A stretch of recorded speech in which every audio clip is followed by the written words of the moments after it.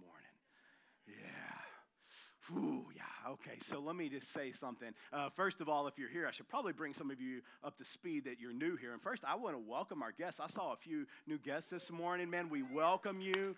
I'm telling you what, and those that are joining us online, we welcome you as well. Man, welcome home. I love Pastor Daniel said it so beautifully. Welcome home. If you're here, we've been on a series that we have called Marked. And we may wrap up this series next week. I'm not making any promises because I had a little bit of curveball thrown at me this week. I thought I was going to talk about Apostle Paul today and then ended up changing it all. So you just got to trust God on those things. So I've just learned to say we're not going to end it next week, but I kind of think that we may because I've got something else that's already brewing in my heart. And I don't know, it's the struggles of a pastor, right? You got this word over here you want to speak, and you've got this word over here that's burning in your heart. But Lord willing, we'll have time to get around to all of it. But I do have a couple of more messages, at least in this series, that I want to share. And if you haven't had the chance to listen to the other messages, first of all, I want to encourage you guys. All of our messages are on our website. They're on our YouTube channel. And you can watch those at any point in time. But if you haven't heard the last messages, you're going to see that over the last several messages, we have looked at different people's lives that were marked. And when I say marked, what I mean is we see people who God has called them, both to himself and also to do his work. And what I've said to you consistently throughout this series is, and it's what I know for 100% certainty, is that you are marked by God. You're called by God. You're called to himself and you're called to do his work. And as a matter of fact, I'd just like to say it this way. You are marked with destiny.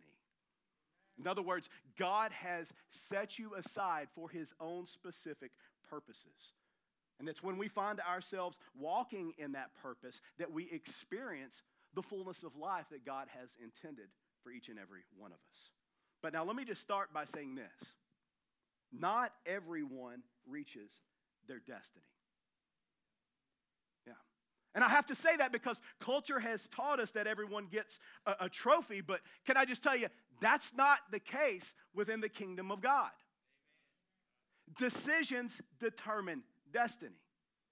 That's why Joshua said, choose this day whom you're going to serve. You see, if we're going to reach our God-ordained purpose, it's not going to happen by accident. Are you with me this morning, church? 1 Corinthians 9:24 says, do you not know that in a race all the runners run, but only one gets the prize? Run in such a way as to get the prize. Now, did you catch that? Run in such a way. Now, I feel like it's my job as a pastor to teach what those ways are. And for the record, they're not my ways or anything that I came up with. As a matter of fact, if it's just okay for me to be honest, probably be a good thing for a pastor, right? But I have to say that sometimes I even struggle with God's ways because I have difficulty obeying them, right? I do. But God's word instructs us on how we should live. And by the way, can I just say that God's word not only tells us the right way to live, but it's the best way to live. And so it's not like, oh man, God's put me under this thing where he's this cosmic killjoy and he doesn't want us to have any fun. No, see, if you believe that, then you've believed the lie and you've bought into a counterfeit because all the things that the world has to offer is nothing but a counterfeit for the Spirit of God anyway. Because only the Spirit of God can cause rivers of living water to flow from your innermost being. Anything else is temporary that will pass away. Are you with me? But when we're obedient to the ways that God has called us to live, we get to experience the purpose that he's preordained before the foundation of the world. And so today I want to talk about one of the ways that I know that God has called us to live. God has called you and me to be bold. Not to be those who shrink back or that step back or that look back, but he's called us. He's marked us to be those who take bold steps. As a matter of fact, if you are taking notes, I encourage you to write this at the top of your page. Bold steps. And as I was preparing today's message, it dawned on me that several of the people that we looked at throughout this series were kings. And as I considered how they lived their lives, I realized that there were some key traits that marked how they led their kingdom. Those who led it well were those who put God first, and they didn't put themselves first, but they were always choosing God's way, even whenever it wasn't the popular way. But another trait I saw in them is that they were bold. And I believe that this was a very key trait in them carrying out everything that God had purposed for their lives. Now, before I get into the main points of my message, I want to just bring clarity as to what I mean whenever I say bold. Because the world has its definition of bold, but it differs from that of God's. First off, let me just tell you, if I can, what bold doesn't mean. Being bold doesn't mean being arrogant or rude. Just speaking your mind and doing whatever you want isn't boldness. That's called being egocentric. People who act this way couldn't be any further away from what Jesus modeled. As a matter of fact, in 1 Corinthians chapter 13, it lists a description of what true love is. And in verses 4 and 5, it says that love is not arrogant or rude.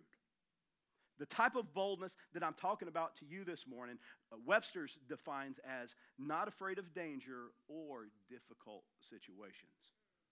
Now, I know that right there may not be maybe a big revelation to some of you, but when I read this is what got me excited, because there was a second definition, and the second definition was quite literally just one word. It was this: free. You see, there's an association with being bold and being free.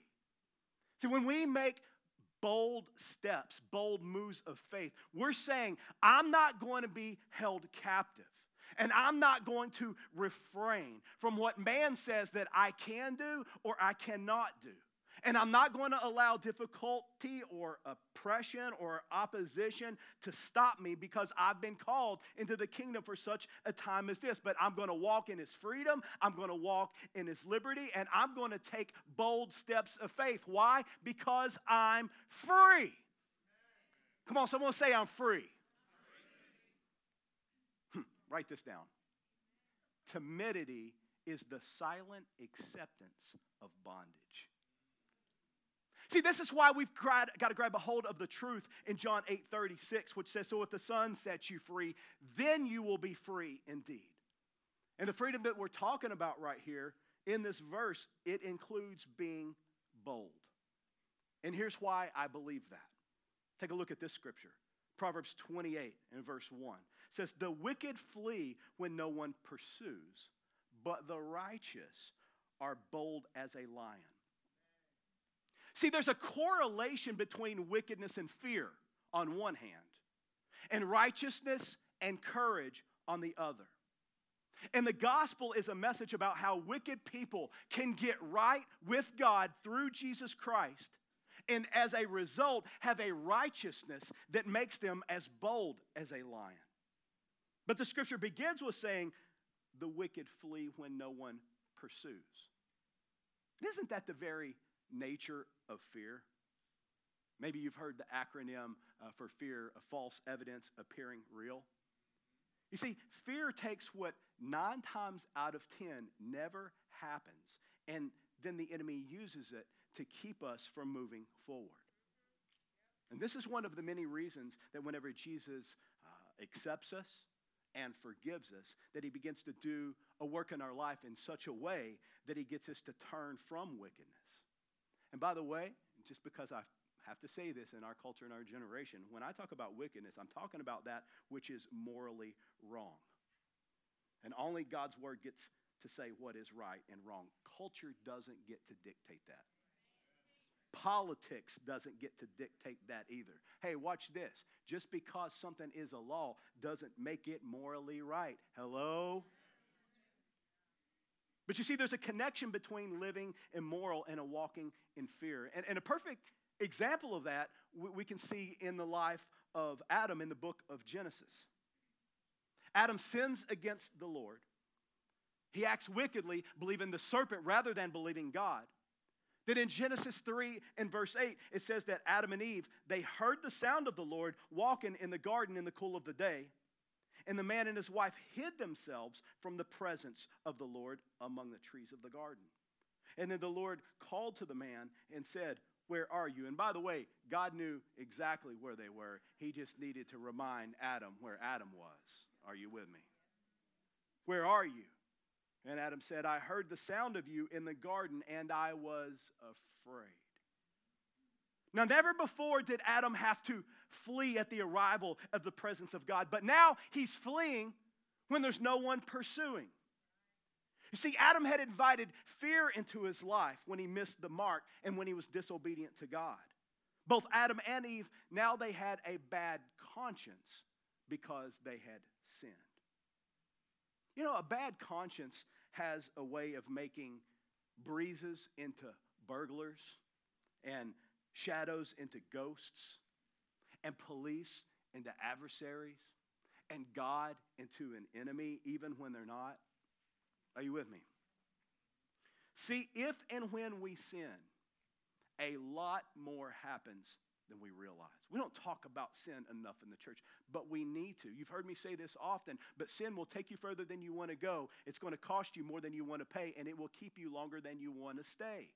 Sin has great consequence, church. I know that in that moment we're thinking, oh man, this is gratifying to the flesh. And can we just be real for a moment? Because sin is gratifying to the flesh. Like in that quick moment, like sin can be fun. And if you say sin's not fun, then you were doing it wrong. Okay? But understand this, the price tag and the consequence of that sin is so great that my words can't even give adequate commentary to the price of that sin. Are you hearing me? That's why Jesus told the invalid who had sinned, the one that he had just healed, he says, don't go and sin anymore. Stop sinning, or else something worse would happen to you. Now, friends, that's in your Bible. You can read about that. I didn't make that up. That's in John 5:14. And I can't emphasize this point to you enough. Sin is a big deal. I mean, you better believe that it's a big deal whenever it took the Son of God being tortured and killed to remove it. Right? But the scripture says that the righteous are bold as a lion. Now, there are more stories than there is time in order for me to read all of the great examples, whether it was Moses before Pharaoh or David with Goliath and Hananiah and Mishael and Azariah before King Nebuchadnezzar, or Joshua at Jericho, or Elijah with the prophets of Baal, and Stephen before the high priest, and Peter on the day of Pentecost, and of course, let us not forget Jesus as he faced the cross. But each and every one of these people had boldness as they put their faith and hope in God. 2 Corinthians 3:12 says, since we have such a hope, we are very bold. Psalm 27 and verse 1 says, the Lord is my light and my salvation. Whom shall I fear? The Lord is the stronghold of my life. Of whom shall I be afraid? Church, don't be afraid of that which should be afraid of you. I'm telling you that there is nothing that drives fear into the heart of the devil like a prayed up follower of Christ who knows who God has called him to be. Amen? And while we're talking about this, let me just throw out another nugget for you. Prayer in private results in boldness in public. And I mention this because I think that a lot of people just believe that boldness is a personality trait. But let me tell you why I don't believe that. Because my wife is an introvert. She really is. Now, if you only know her publicly, like from Sunday mornings, you'd think that she's an extrovert because she's bold and she'll pray down heaven. But it's the couple of hours that she spends every morning in private that causes her to be able to be bold in public. Prayer in private results in boldness in public. But can I also tell you that the opposite is true as well? Prayerlessness produces powerlessness. Let me say that again. Prayerlessness produces powerlessness. And I'll be the first to admit that in the times that I have found myself fearful, timid, or afraid are times that were preceded by a lack of time in prayer and in God's Word. Hey, I don't know what you guys are currently reading in the Bible, but if you would like a little bit of an encouragement and a nudge on what to read right now, read the book of Acts. I think maybe we'll do a series on that pretty soon. But the book of Acts, it will challenge you to commit to more and more time in prayer, because if there's one thing that we see as a consistent pattern in the New Testament church, it was their commitment to prayer. And as a result, one of the special marks of the Holy Spirit in their lives was a spirit of boldness. And church, watch this. God has called us to be bold witnesses for his glory. Listen to what Philippians 1:27 and 28 says. It says to live a life that shows the worth of the gospel. Lead a life worthy of the gospel, Paul says. In other words, let your life be an advertisement for how valuable the gospel is. And then Paul said that one of the effects of the gospel, in which it has on those that believe it, is fearlessness. He continues by saying, lead a life worthy of the gospel so that when I come, I may find you standing firm, unafraid of your opponents. See, one of the ways that our lives show forth the worth of the gospel is when the gospel makes us bold and courageous and unafraid. Now I want you guys to turn with me in your Bibles this morning to 2 Kings chapter 6. I don't hear many Bibles clicking. Oh, because y'all got your phones out. Okay.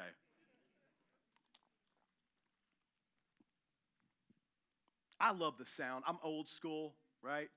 I am 46. I think I've kind of transferred into the OG territory now, right? I love hearing Bibles. I want to encourage you guys, man. Thank God for technology. You know what? It's great, like in a pinch. But I'm telling you, man, there's nothing like having the written word right there in your hands. Because you know what the Bible won't do is have a notification pop up and be, today's my baby's birthday. Someone tagged you. There's a new TikTok, and you know, and they following you. Oh, I've got a new follower. Wow. I mean, you know what I'm saying? Your Bible isn't going to do that, but your phone will. Oh, that's free. That wasn't in the notes. That's free, though. So I want to encourage you guys to bring your Bibles to church. Read that thing, man. Amen. It's good. All right.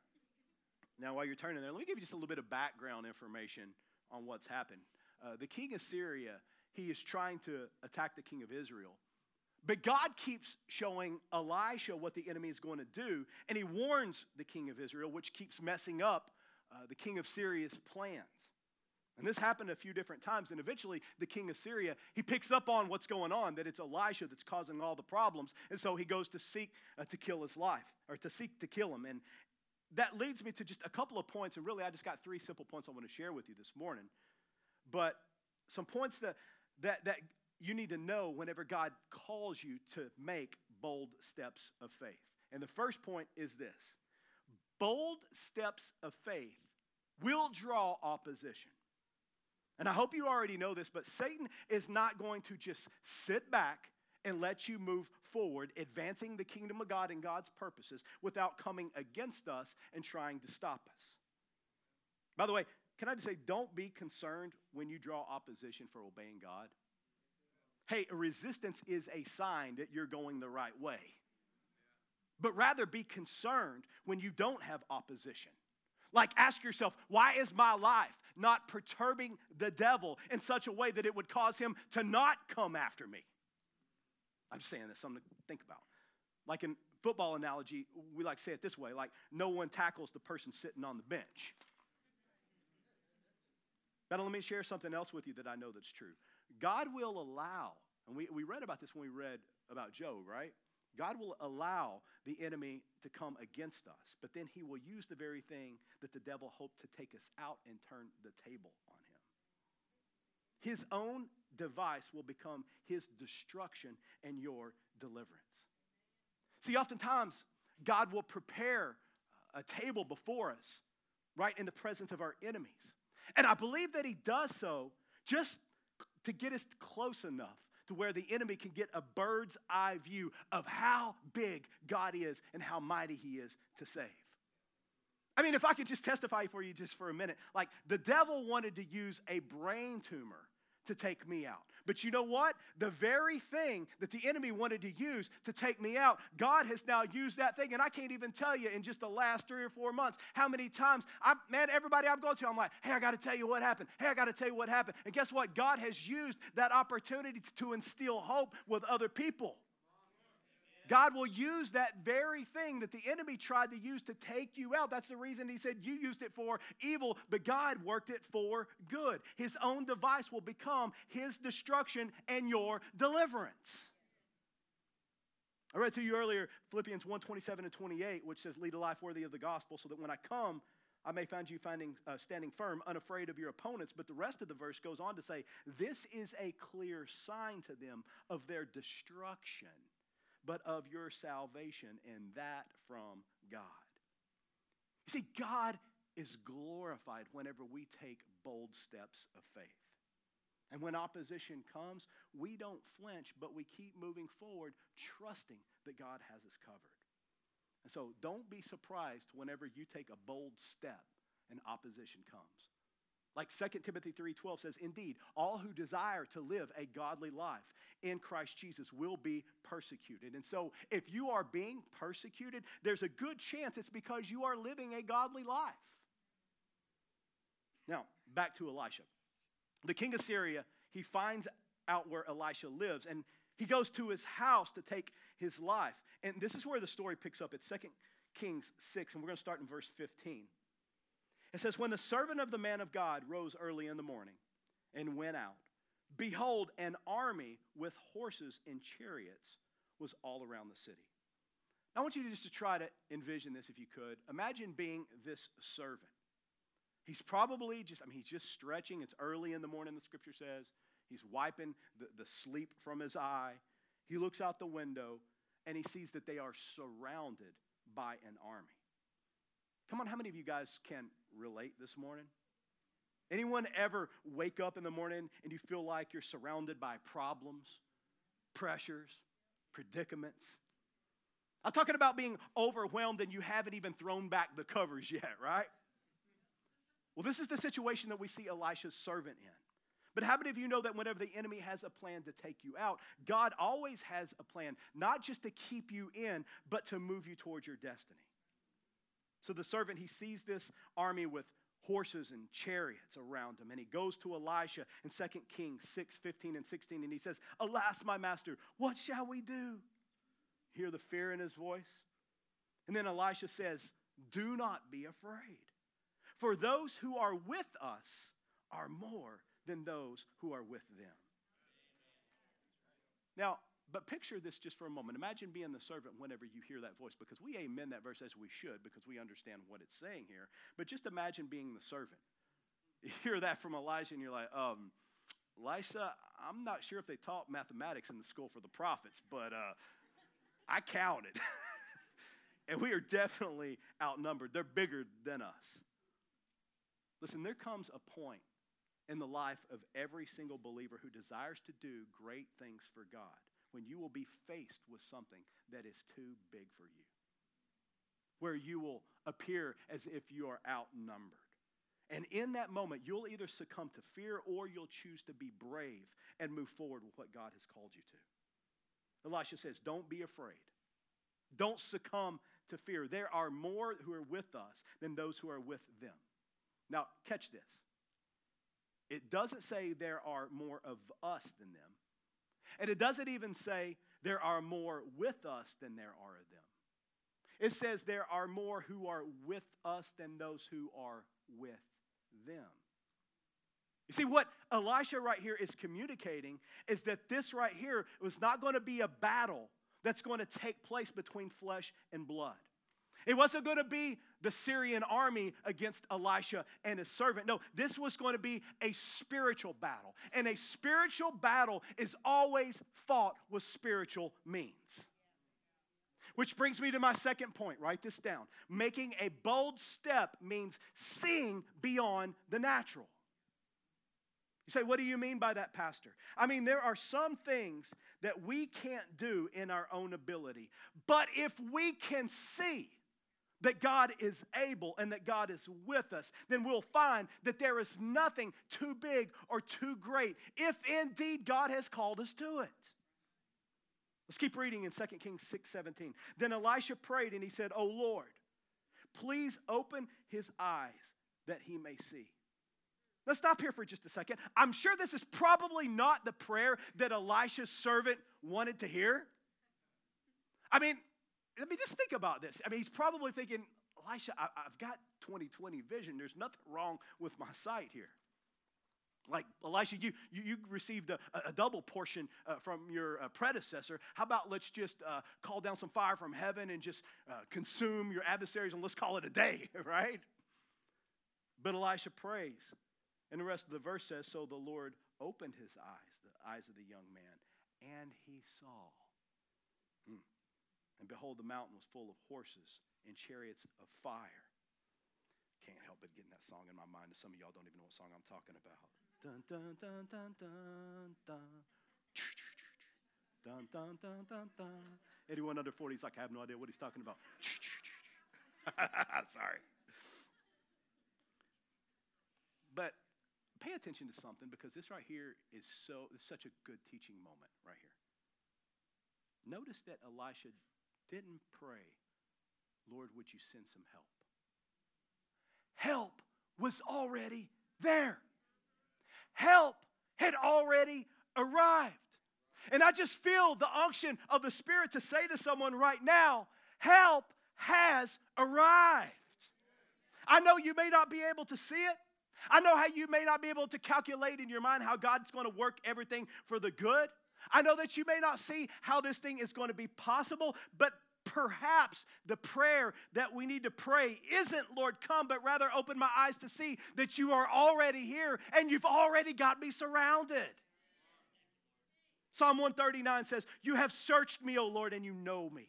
You know when I sit and when I rise. You perceive my thoughts from afar. You discern my going out and my lying down. You are familiar with all my ways. Before a word is on my tongue, O Lord, you know it completely. You hem me in before and behind, and you lay your hand upon me. Such knowledge is too wonderful for me, too lofty for me to attain. Where can I go from your spirit?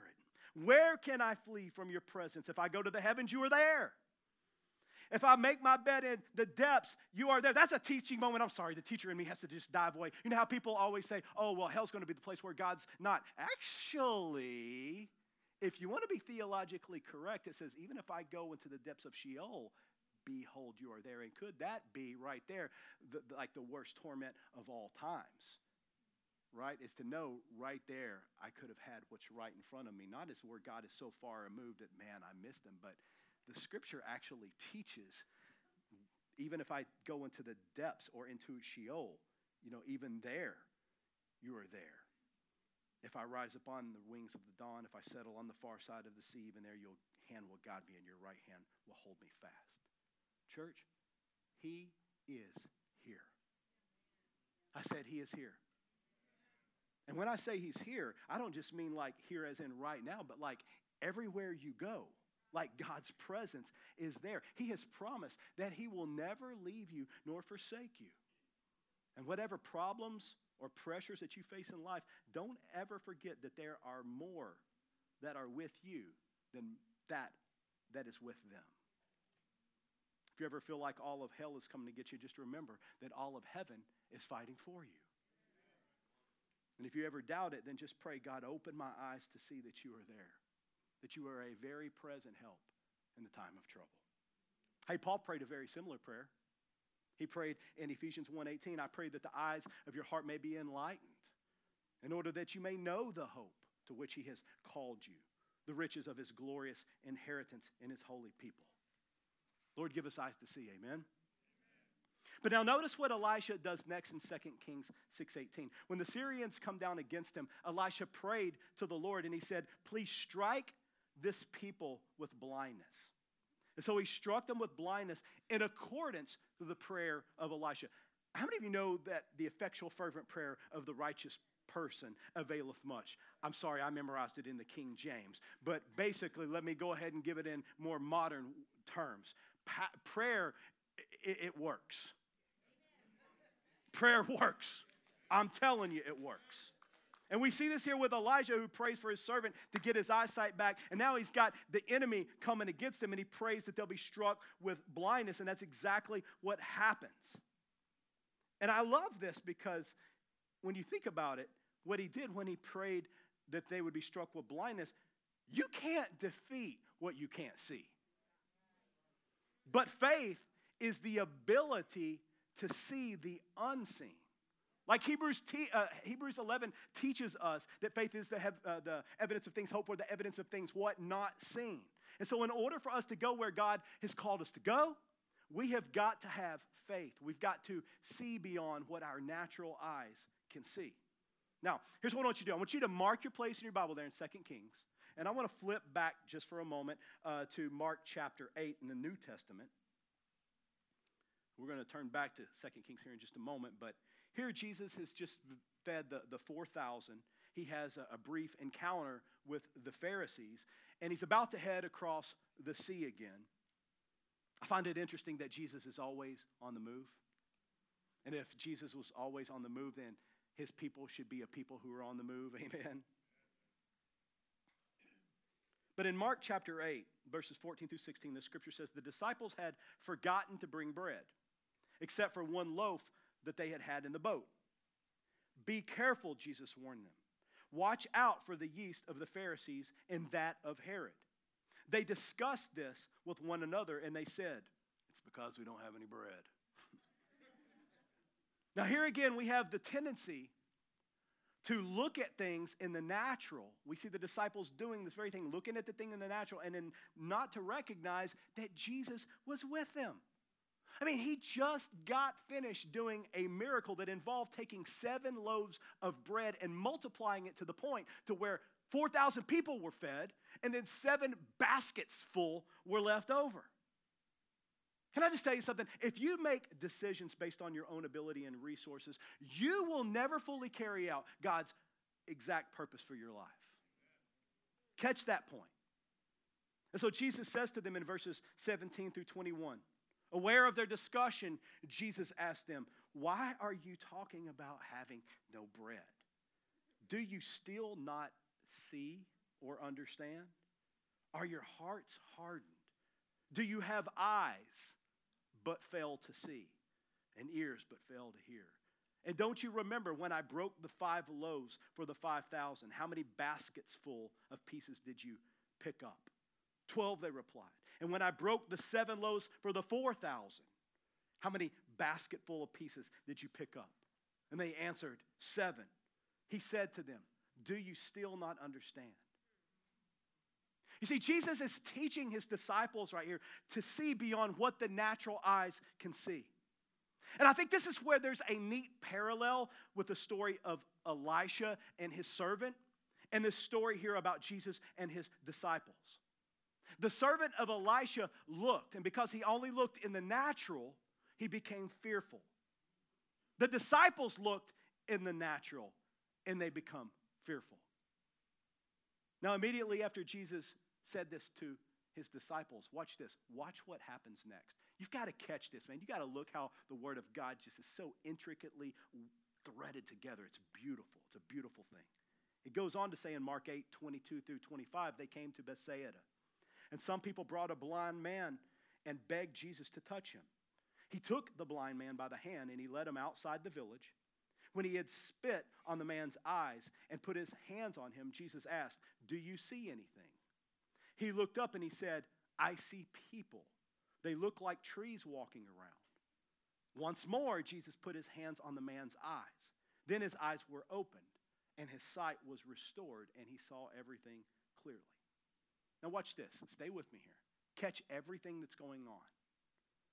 Everything that Jesus does or did in the past was for a purpose. And with the healing of the blind man at Bethsaida, I believe his purpose was to heal him, but I also believe that it was to teach something to his disciples and to teach you and I today. Remember that Jesus had just asked them, having eyes, do you not see? And what does he do? The very next thing that he does is to go and heal this blind man. But something happens. The first time Jesus lays his hands on him, his sight isn't fully recovered. He could see, but he couldn't really see. Let me say that again. He could see, but he couldn't really see. And I couldn't help but to wonder if whenever Jesus laid his hands on the blind man the first time and says, "What do you see?" And all of a sudden the guy sees something, I just wonder if he didn't just look over at the disciples and kind of give him the Jesus look, right? And I wonder if he didn't say, "Guys, this is you. You got eyes, but you really can't see. Like you can see, but you really can't see. But this is what I desire of you." And then he lays hands on the blind man. And then the second time, he receives his sight. Now you may say, "Well, Pastor, that's a stretch. The scripture doesn't mention that." No, but I can promise you that Jesus wasn't lacking in faith. Like it wasn't because he couldn't do it the first time, so he had to do it a second time in order for it to take, okay? But there was a purpose for what he did. And it came right after having the conversation with the disciples about having eyes, but still not seeing. Church, write this down. Our problems are not circumstantial. Our problems are perceptual. Oh, that'll set somebody free right there. Our biggest problems can be traced back to an inadequate perception and understanding of who God is and who God says that we are in him.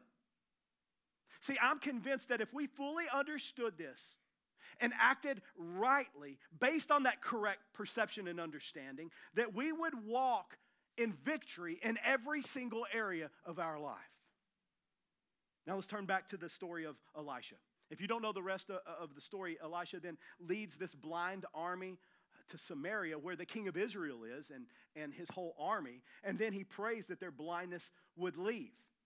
So God restores the eyesight of their enemies, and they found themselves surrounded by the army of Israel. Only God instructs them to not lay a hand on them. Kind of reminds you of David whenever he was hiding with his men in the cave, and King Solomon stopped to take care of business, and David could have went ahead and took his life, but he chose not to. But these examples lead us to our last point, and that is the bold step that you need to make may not be the bold step that you want to make. I got one small amen on that one. Here's what I mean. It's one thing to take a bold step of faith in doing what you want to do, but you don't feel like you have the power to do. But it's another thing when you have the power to do it, yet God says to be bold in a different kind of way. And make no mistake, there is a boldness that looks nothing like what the world portrays or celebrates or even understands. I'm talking about being bold and doing the right thing. And the right thing is always, always, always the thing that God says either to do or not to do. Like, can you imagine being the king of Israel here? You see the prophet Elisha pray for God to strike the Syrian army with blindness. Then he leads the army here to Samaria. And yes, the army did follow him because what else are they going to do, right? I mean, they're at Elisha's mercy. They knew that they could have been easily picked off one by one. And so this appeared to be a great gift from God, much like whenever David and Solomon came in. Look, here's where the Lord handed right into your hands, David, right? But it didn't. God told him not to. The same ones who were looking to take their life, God says, don't lay a hand on them, but rather serve. That messes me up.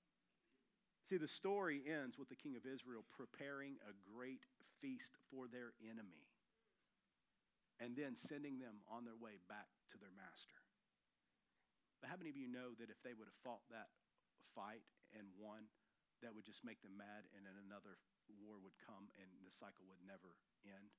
But whenever serving came, the cycle ended. And listen to what the scripture ends with saying. It says, the Syrians, and this is verse 23, the Syrians did not come again into the land of Israel. Wow, wow, wow. That kind of ties and dovetails in with us talking about mercy last week, isn't it? Now, if that doesn't make sense to you, then neither will the gospel. Because you see, the true test of Christianity isn't just in loving Jesus, but it's in loving Judas. If there's one thing that I've come to know about God, and it's what the prophet Isaiah says in Isaiah 55:8, "For my thoughts are not your thoughts, neither are your ways my ways, declares the Lord." Now let me just segue that thought by sharing this. Just as God has called us to not see things in the natural, he does not always lead us in the natural course of action either. Making a bold step says that I may not know how or why, but I know who. And I trust that God will work all things for my good and for his glory. Friends, living from that perspective will cause you to walk in your destiny. Not only that, but it'll cause you to be the fragrance of Christ, both to the believer and to the non-believer. Let me bring this message to a close. Stand with me if you would.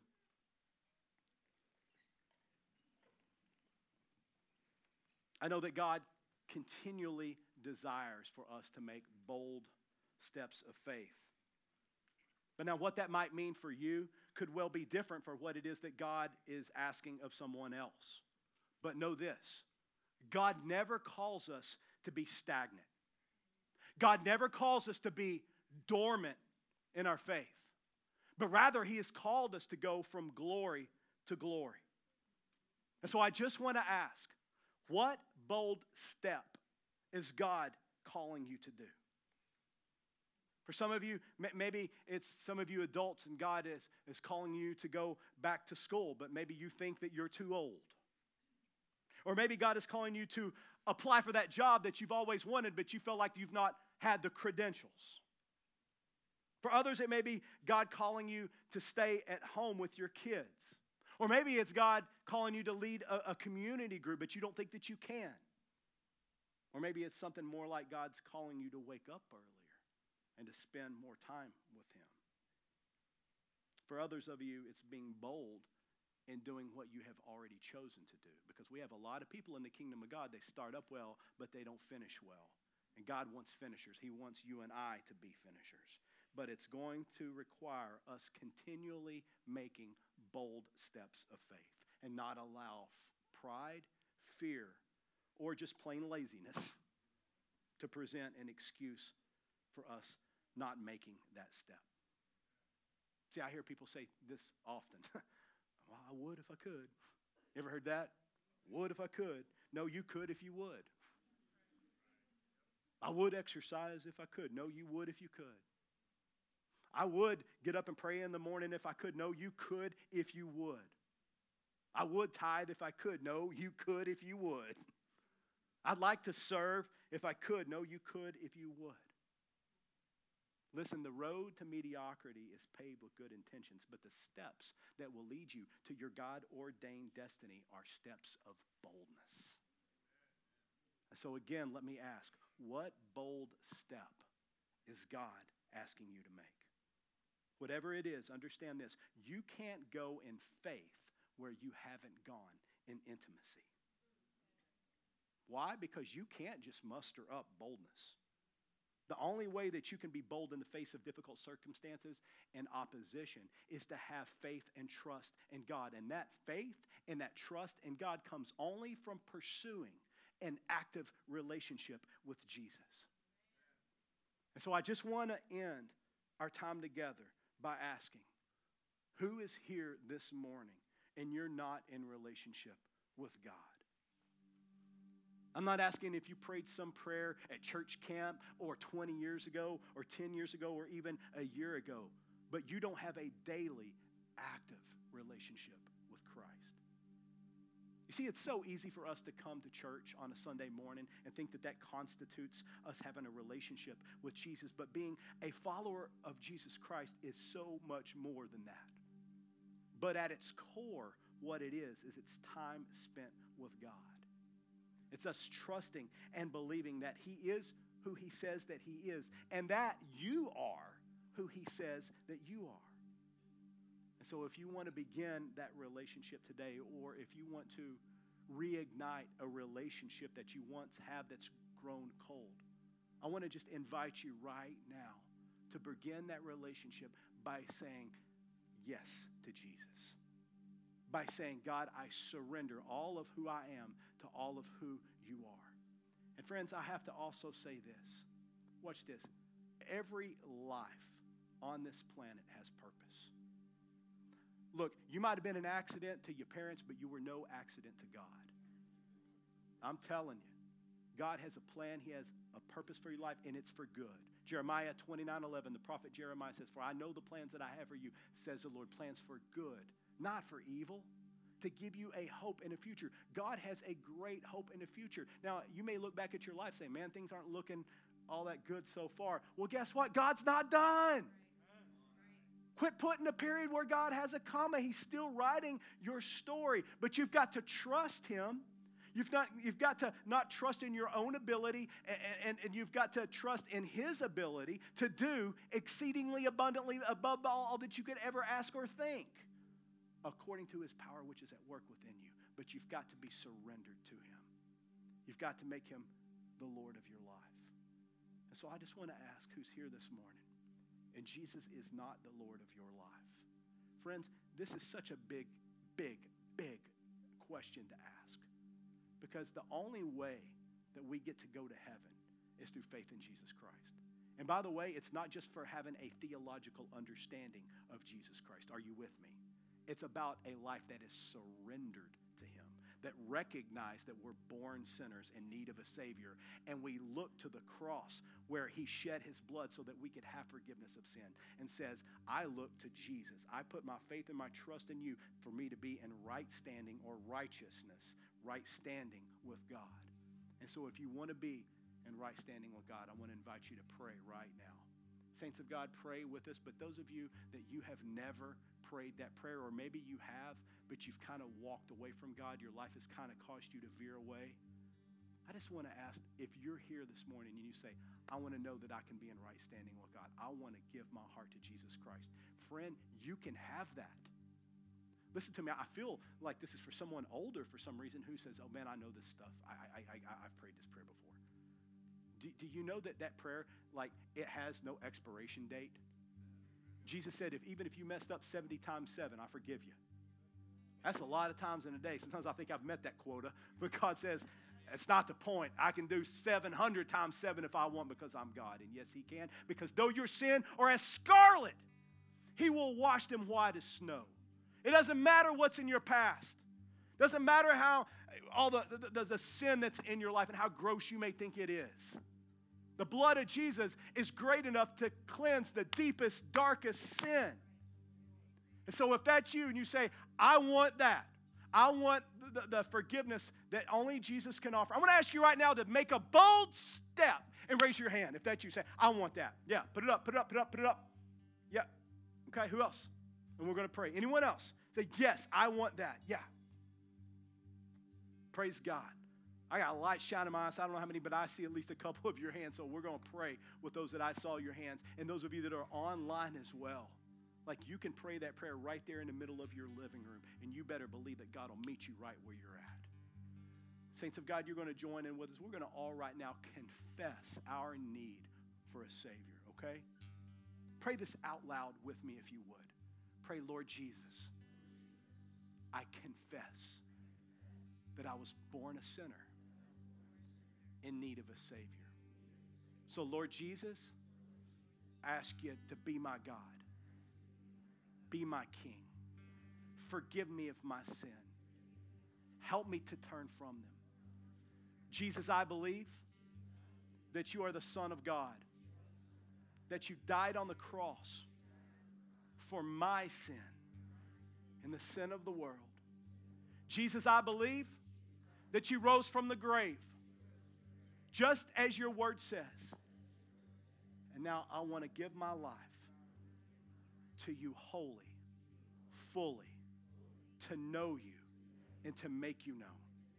In Jesus' name. Amen, amen, amen. Come on, can we thank God for salvation in the house? Hallelujah. You know, every morning when we wake up, the first thing that we should do when we open our eyes is say, you know, I'll tell you, I'll let you in on Pastor's life. The first thing I say every morning, thank you, Jesus, that I'm saved. Thank you, Father, that I have the promise and the hope that the things that I see in my life and all the problems and all the stuff, this isn't the way that it's always going to be. And I also just feel one more word, and I'm going to pray and dismiss you, that there is going to be a day that God will wipe away every tear from your eye, ma'am. There will come a day to where you'll have a peace that'll flood you, that'll supersede anything that you'll ever experience here on this earth. And that day will come as your faith is in Him. Amen. Thank God for the hope that is in Jesus Christ. Amen. Listen to me. If you prayed the prayer that I led you in, I want to just encourage you. There's a little banner out there that says, I have decided. It says it a bunch of times.